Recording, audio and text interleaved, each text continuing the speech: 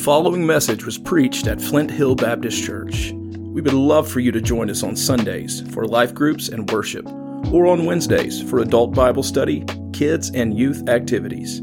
For more information, visit flinthill.net.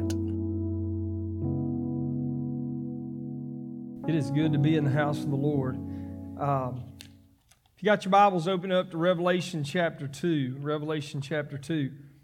We've been in a series now, Revive Us, O Lord, O God. And we've been looking at the churches in Revelation. We looked at how God, the risen Lord Jesus Christ, revealed himself to John on the island of Patmos there in chapter 1. And now the messages to the churches. We've looked at Ephesus, Smyrna, and Pergamum. And I got to be honest with you, this week, Lord just kind of grabbed my attention. And so we're going to go back and look at a couple things at these first three messages this morning. Going to kind of take a pause. We'll finish the rest of them later on as we move forward. But here's the title of my message today is Overcomer. I don't know if that's what you got up there on the... There it is, Overcomer. In fact, I wanted to, at one point, title, I thought about these messages many weeks ago, and I thought, well, this word overcomer, in fact, at the end of every message that the Lord gives to the church, if you look with me here just in these first few, in verse 7 of chapter 2, it says, to him who overcomes. Or let me back up, he who has an ear, let him hear what the Spirit says to the churches, to him who overcomes. And then in verse 11, to the church at Smyrna, him who has an ear, let him hear what the Spirit says to the churches, he who overcomes. And then again in verse 17, him who has a ear, let him hear what the Spirit says to the churches, to him who overcomes. And weeks and weeks ago, I thought, well, the appropriate title for these messages is Overcomer, or the one who overcomes. And in Christ Jesus, we are overcomers. Through the blood of Jesus, we overcome. But so God just brought me back to this and kind of captivated my heart. And so I want to share with you several things. What does it mean to be an overcomer? And hopefully we'll glean a few things here from these first three churches and messages here about overcoming and being one that overcomes. And particularly in the last days and the days, and particularly that he's referencing here, but also for us as well today. First thing is this. Hearing the Spirit of the Lord. Again, I'm going to remind you in these verses, these few verses that kind of at the end of these messages that were brought, he says to he who has an ear, let him hear. And again, the same thing. He who has an ear, let him hear. Again, he who has an ear, let him hear. There's something that we need to say very clearly at the very beginning of this, is that when we talk about hearing from the Spirit of the Lord, first and foremost, we need to say this. We need to hear this. God help us to hear it. That God is speaking still today. To the churches in Ephesus and Smyrna and Pergamum, he was speaking through his messengers. He was speaking, literally, bringing a word to the church. I hope as your pastor and I hope as your life group leader, your Bible study leaders, that we bring God's word to the church today. God still speaks today. Now let me remind you, Hebrews chapter 1, verse 1 and 2. In the past, God spoke to our ancestors through the prophets at many times and in various ways. But in these last days, he has spoken to us by his Son, whom he appointed heir of all things and through whom he also made the universe. Here it is, the resurrected Lord Jesus Christ speaking a word to the churches in Ephesus, Smyrna, and Pergamum. We know this word is not just for them. Why? How do we know that? We know this is God's word. We know that it's inspired of the Lord. We understand that. But look at your text and every one of those. Verse 7, hear what the Spirit says to the churches, plural. This word was meant to be shared with all the churches and to us today. We can glean as well today, like them, truth from our risen Lord Jesus Christ. But make no mistake, God speaks. Let me remind you in John 14, verse 26, but the Advocate, the Holy Spirit, whom the Father will send in my name, will teach you all things, here it is, and remind you of everything that I have said to you. One of the primary roles of the Holy Spirit's role in our life today is to remind us and teach us everything that the Lord Jesus Christ taught, yes, physically on earth, and he brings to life even so today. In John 15, 26, when the Advocate comes, when the Holy Spirit comes, whom I will send to you from the Father, the Spirit of truth who goes out from the Father, what will He do? He will testify about me, the Lord Jesus says. The role of the Holy Spirit is to testify about the Lord Jesus, bring His word to His people. In John 16, verses 13 and 14, but when He, the Spirit of truth, comes, He will guide you into all truth. He will not speak on His own. He will speak only what He hears, and He will tell you what is yet to come, and He will glorify me because it is from me that He will receive what He will make known to you. The Holy Spirit's role is to bring God's Word, the Lord Jesus Christ, His Word to His people, even so today. I mean, literally, we get to read, we get a snapshot in Ephesus and Smyrna and Pergamum where the resurrected Lord gives a specific word to the churches there. And we've gone over that. But God is still speaking today. We need to declare that. We need to say that. And that's not some little hokey-pokey little thing. That's a real deal. Jesus Christ is alive and well on His throne. The Holy Spirit of God has taken up residence in the hearts of every child of God here today. And the primary role of the Holy Spirit is to lead us into all truth. Lead us into not just the truth as far as the Word of God, but the truth that Jesus Christ is the truth, He's the way and He's the life, and we can be led by Him, taught by Him, even so today. God is speaking loud and clear today. Now, let me go on. He speaks through His Word. I've shared this earlier. I've said this many times if you've been with me on Wednesday night. 2 Timothy 3:16 says, all Scripture, Old Testament, New Testament, what we have here is the Word of God. God-breathed and useful for teaching, rebuking, correcting, and training in righteousness. In other words, God speaks His Word still today in our hearts. I just left an incredible Bible study, right, where we open up the Word of God, Psalm 99. God speaks to our hearts today, just as He spoke to the nation of Israel, just as He spoke to the people in the Old Testament. He speaks to us today through His Word.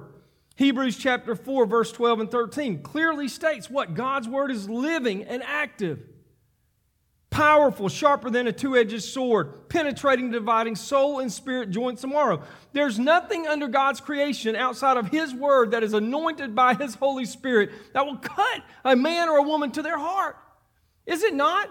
I mean, I submit to you today, it is God's Word that cut. When Mr. Bearden on that day in that Bible study, it was Sunday school back in those days, when he shared a testimony and he shared John 3:16 on that day, cut me to the heart. Why? The Spirit of the living God took His Word, the Lord's Word, and cut me to the heart. He does that so today. God's still speaking today to His people. The whole emphasis here in Revelation, I mean, the grace of God being literally pronounced is that God is trying to get His church's attention. Why? It's the grace of God. He doesn't want them to wander on and keep moving in that direction. He calls them out over and over again. Why? Because He cares for them. He loves for them. If God didn't care anything about me and you, He'd just leave us alone. Do whatever you want. But God loves me and you, and that's the root of the foundation of His speaking to us today. He's calling us to an intimate love relationship with Him over and over again. Now, I say this, and I hope you hear me. I hope so. Lord, give us ears to hear. You know, as I thought about this, I couldn't help but think about myself. I don't know if some of you are in my boat. This ear doesn't hear so well like it used to. I don't know. Probably had something to do with how loud I listened to the stereo back in the day. Some of y'all probably don't understand what I'm talking about, but we would turn that thing on up. And in fact, one time the rearview mirror just fell off the windshield. It rattled so much. It did. Came on off. So I say this in all seriousness. I mean this. I can't hear so well out of this. That's why if you're sitting over here and you say, I hear mumbling, I look over here and say, huh? What'd you say? I've gotten it so bad, my family makes fun of me. I've gotten in a habit of when someone says something, I'll just say, huh? And sometimes I hear you, but I say, huh, anyway, because I'm so used to it. I'm not the only one. There's somebody else. Okay, thank you. But please hear me. God, give us an ear to hear. God is speaking loud and clear today to His people, to His children. Unfortunately, we're not listening. so well.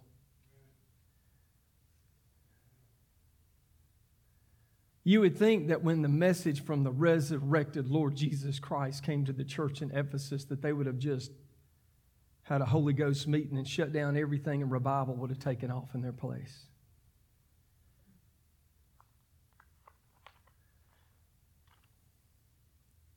One generation away from not listening to the Lord, to where there will be a church that might gather with no power of the Holy Spirit.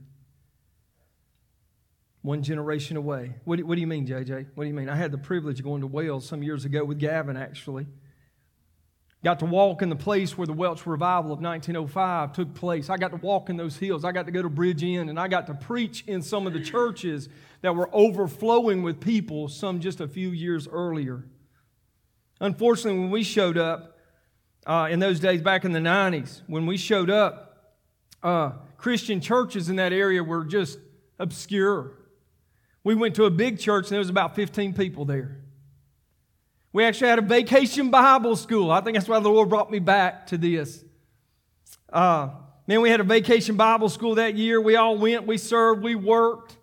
There was a great harvest of 9 to 11-year-olds in VBS. It was mind-blowing. Songalolo was one of those. Songi is what she called herself, or they called her. Many of those in that 9 to 11 age group, came to faith in Christ. It was an incredible, beautiful thing. I would love to tell you that the church just rose up and came around them and just started working hard to do everything they could to help these young children not just come to faith in Christ, but grow in the grace and knowledge of the Lord. But no, that wasn't the case. They had drifted so far and departed so far from the Lord that they basically stood at a distance to these children in their own city and just said, well, I guess they'll just do the best they can. They said, well, if they're going to come back, they'll just come back on their own. They had no unction to go to them, to even do anything to cultivate a personal, intimate relationship with their own community. Broke my heart. It is one of the few times I've been out of the country when I actually walked down the streets and I met a young boy on the street and we talked to him about VBS and he looked at me like I was from outer space. I said, you don't know about Vacation Bible School? And he looked at me like confused. I said, you ain't never heard about the Lord Jesus? And he just was confused altogether. This young man had never heard the name of Jesus before in his life. I'd love to tell you that he came to faith on that day, but he heard about the Lord and we shared the Scripture with him. But friend, I want you to understand we're one generation away of not listening to the Lord, and all of a sudden it might be us talking about, hey, you know what? We can gather together with no power of the Holy Spirit. God is speaking clearly today. I believe He spoke clearly in the first century to His people, to His churches, and I believe that word is for us today. However, I need to be just really honest with us, and we need to be at least open to understand there's hindrances to hearing from the Lord. God speaks, yeah, but there's some hindrances. Number one is this: duty for God has replaced devotion to God. Read what happened in Ephesus. They lost their first love. They turned away from the Lord Jesus Christ, a love, an intimate personal relationship with Him. They filled their life with doctrinal orthodoxy. There's nothing wrong with that, but they filled their life with it. And outward service became their theme. But friend, they had a cold heart towards the Lord Jesus Christ. There was no flame burning in their heart for the Lord. There was no passionate devotion to God Almighty. God had that one thing against them. Friend, we ought to take note of this. God, give us ears to hear this morning. Is it possible that you're sitting here today and you can't remember the last time you passionately talked to your Heavenly Father? That you experienced His love for you or your love for Him, and you just maybe sat in that moment of worship and intimacy? Maybe when I talk to you about this, maybe it's a foreign concept like that little boy on the streets that day. Maybe you know all about coming to church, you know all about religion, you know all about orthodoxy, you know about bringing your Bible to church, but I'm talking about a personal God who personally loves you, who personally wants to know you and to be known by you. He loves you with an everlasting love. So hindrances, duty for God can replace our devotion, but number two, there's distractions of this world. I don't have time this morning to talk all about distractions. Good night, y'all, right? There's all kind of things that can hinder it. We see this in these handful, there's just these few churches here. Pergamum was distracted. Number 3, they had a disdain for the Word of God. That's strong, Pastor. I said, that's right. In other words, they did not think this was the Word of God anymore. Living and active, sharper than a two-edged sword. They didn't. What did they do? They turned to the teachings of Balaam. They turned to the teaching of Nicolaitans. They turned to other heresies. They said, no, I like this better. This suits me better than God's Word. And they turned away from it. They had a disdain for it. That may be too strong for you this morning, but friend, where is the Word of God in your life today? Can I just ask that question? I'm asking it to me right now. Maybe we talk about we love the Lord and love His Word, but maybe it's been a long time since we opened it up and just read from it. You know, I quoted from Richard's book last week, and one of the comments, one of the editors in that book said, you know, sometimes it seems like the people of God have an affair with the Lord, and that may be an awkward way of singing it. In other words, it's only on Sunday when they show up and they start singing these songs and they sway back and forth and they're doing all this number and woo, all this, amen, loving Jesus. And then on Monday comes. And it's not till next Sunday. Next Sunday, we're going to do it all over again. Sway. I don't know if you start swaying. I don't watch you when I'm worshiping, but I get to moving like this. God wants more than once a week devotion and love from His children. Number 4, departing from the ways of God. Make no mistake, in Ephesus it was there, in Pergamum it was there, worldly living, sexual immorality, idolatry. These may be strong words for us or things that we need to really take stock in, but friend, it's all around us today. And I'm not even talking about it's in the church house. It is. In other words, when we depart from the ways of God, we depart from His Word, we'll start living life how we think we need to live it. Not Him. In fact, we'll begin to think it's a foreign concept that God might orchestrate my days on Monday, Tuesday, and Wednesday for His glory and His purposes. Because we're too consumed with ourselves and what we want to do. They departed from the ways of God. In other words, what do I mean? They forgot that they had been empowered by the Holy Spirit to witness for the Lord. I want to remind you of something you already know. God has placed you where you are to share Him with the people around you. You meet people every day, every week, that need Christ. The churches that we've already looked at here at the beginning of Revelation, they had forgotten, they had departed from the ways of God. And in fact, they didn't even think about their witness for the Lord anymore. That we're ambassadors. That when somebody meets me and you as a child of God, they meet Jesus Christ Himself. The last thing, they despised repentance. What do you mean? Over and over again, every message to the church. What did He say? What's the remedy? Over and over again, repent. Repent. Repent. I don't know why it is, but we think repentance is a bad word today. Repentance is a glorious word for wayward Christians because it means God is a God of grace and a God of mercy and that He's calling us to confess. That means to agree with Him what's really going on in our life and that we can turn back to Him. That's what He was doing with the churches here, particularly in Ephesus and Pergamum, what we've seen already. And friend, it's the same today. If we despise repentance, then we'll just keep on keeping on, just doing what we're doing for our own reasons and our own ambition. But when God calls us out, when His Word brings conviction, it's for our good and for His glory. Church, don't despise repentance. It's a beautiful thing. To confess you've messed up and done wrong and sinned against the holy God and just fall on your face and say, God, forgive me. To God be the glory. Disciples didn't understand. How many times should we forgive someone? He said 70 times 7, and they were calculating their head. Good night, 490 times? No.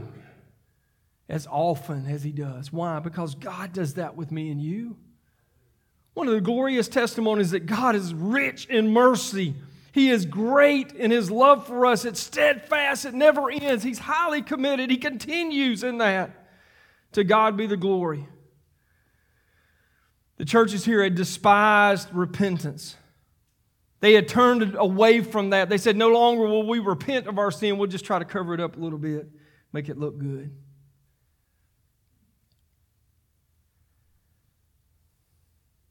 So there's some great hindrances to hearing from the Lord, as we see here in these churches. But make no mistake, over and over again, God makes promises to those that overcome. And just in these few churches that we see right here, He makes promise after promise. Let me remind us over and again, He addresses those to them who overcome.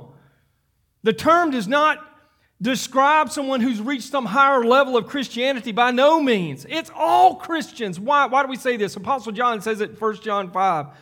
For whatever is born of God, birthed from God, overcomes this world. And this is the victory that has overcome the world. That's our faith in Jesus. Who is the one that overcomes the world but he who believes that Jesus is the Son of God? What does he mean by that? That you believe that He died and rose again. And there's a good song that says, victory in Jesus. To him who overcomes, all true believers overcome. It's not based on your own merit, your own strength. It's all purely through the blood of Jesus and the sacrifice. His death and resurrection has sealed forever. To God be the glory. Our ability to overcome. Walk in it, church. By God's grace. Walk in it. Live in it. To God be the glory.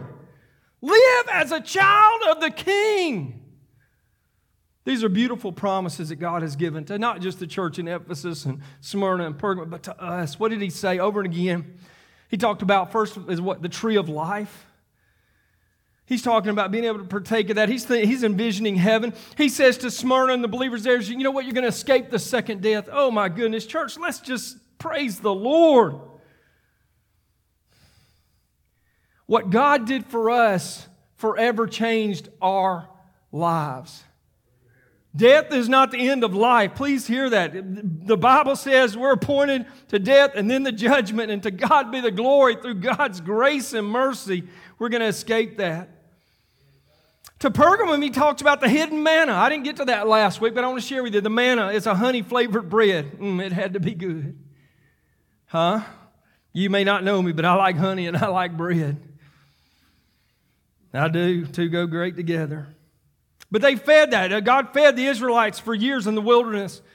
And according to the Exodus 16:33, the Israelites would memorialize that provision by keeping a jar of manna inside the Ark of the Covenant. The hidden manna that he talks about here to Pergamum, it represents Jesus Christ, the bread of life, who came down from heaven. He's our provision. He provides spiritual sustenance for those who put their faith and trust in Him. It symbolizes all the blessings and the benefits of knowing Christ. Not only in Pergamum did he talk about the hidden manna, that's a great promise that we have, but he also talked about a white stone.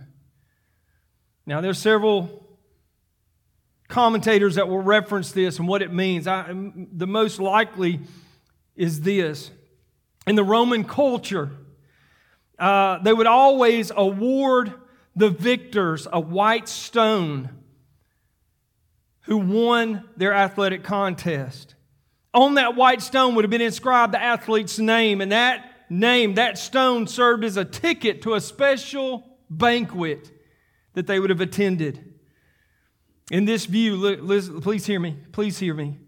Christ promises the overcomers, all the children of God, covered under His blood, His sacrifice, promises that stone, that white stone, represents our eternal victory. The banqueting table in heaven, the celebration, the finally realized victory that we have in Jesus Christ. The last thing is this. He gives them a new name. We see this at the end of the letter to Pergamum. He said, I'm going to give them a white stone with a new name written on it, known only to him who receives it. Now, obviously, this name is only, you're only going to know it when you receive this. But what does it mean? MacArthur makes this statement. He says, there'll be a new name written on the stone which no one knows but those that receive it, as is self-evident. We won't know it until we receive it for sure. But the word new is kainos. It doesn't mean in contrast to your old name or time, but in a sense of something totally, completely different. This new name will serve as each believer's admission pass into eternal glory. It will be uniquely reflective, hear this, of God's special love for you and adoption of every true child of His. The Bible teaches us, Psalm 139, God knit us together in our mother's womb. Jesus taught us to pray, Our Heavenly Father, right? He is your Father who art in heaven. He loves you with an everlasting love. Oh my goodness, I can't help but to think about my own children, how much I love them. They don't get me wrong, they get on my nerves sometimes. I'm not going to lie. I'm not lying. But I love them. In fact, I tell them often that I love them. And I'm not sure they really understand how much I love them. There's something special about a father's love for his child. My love is nothing in compared to our Heavenly Father's love.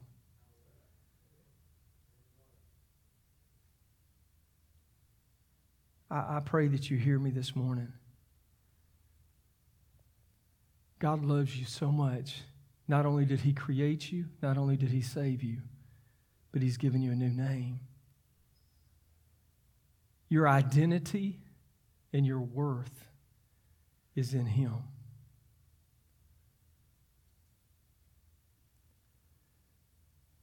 You know, Jesus prayed before going to the cross. John 17, He said this in His prayer. He said, I've made you known to them. That means us. And will continue, listen to this, to make you known in order that the love you have for me may be in them. And that I myself may be in them. I really believe the resurrected Lord Jesus Christ was trying to get the attention of the church here in Ephesus, Smyrna, Pergamum, and Flint Hill. He's wanting to remind us of His incredible great love for us. That's very personal. He's wanting to remind me and you that you've been given a name that will last eternity. You have a purpose and a plan for your life that goes way beyond this life that we have right now. Whatever that holds for me and you, I can promise you this. He wants you to know His love for you. Good night. What is going to enable us to stand firm, strong? It's not your wit. It's not your own strength. It's the incredible, glorious love of our Lord Jesus Christ that roots us and establishes us. It's in Him and Him alone.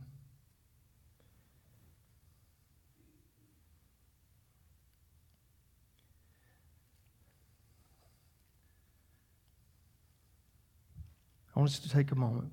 If you will bow your heads with me right now, if you will.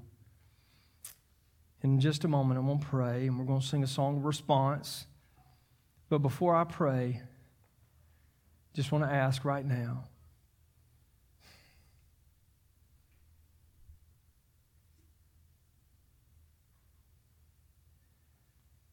are you hearing from the Lord today? Are you hearing the words of the Lord, church?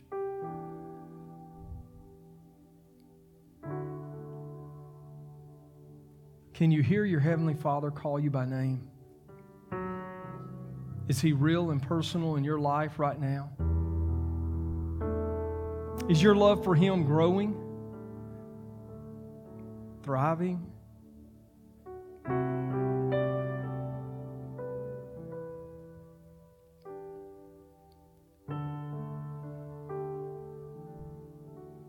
Maybe if we're honest, we're just too busy, too distracted, too consumed with all this other stuff that we can't be still and know that He's the Lord. Father, would you help us right now? God, I pray, Lord, if you're touching our heart, God, that you would lead us, God, to come back to you. God, your word to the churches in Ephesus and Smyrna and Pergamum was to draw people back to you, to return to you, to acknowledge where they departed and to turn back to you. God, I'm just asking you right here, right now. Lord, we're about to have what we call an invitation and response time. God, would you so be glorified in this moment that you would so graciously allow us to come back to you. God, that we would turn away from our busyness, our distractions, or just our own sin and turn to you. God, that you would renew in us this incredible love. God, remind us of who we really are in your eyes and how much you love us and care for us. God, above all, I pray that you would just unclog our ears and to hear from you. Father, we pray this in Jesus' name. Amen. If you will stand with me this morning, church. Gavin's going to lead us in a song of what we call response or invitation. Friend, if you're here, listen, make an altar where you are. If you need to come to this altar, you come. If you know God's leading on your heart to unite in this fellowship, then make that public. To God be the glory. If you're here and you know you need Christ Jesus as your Lord and Savior, please come.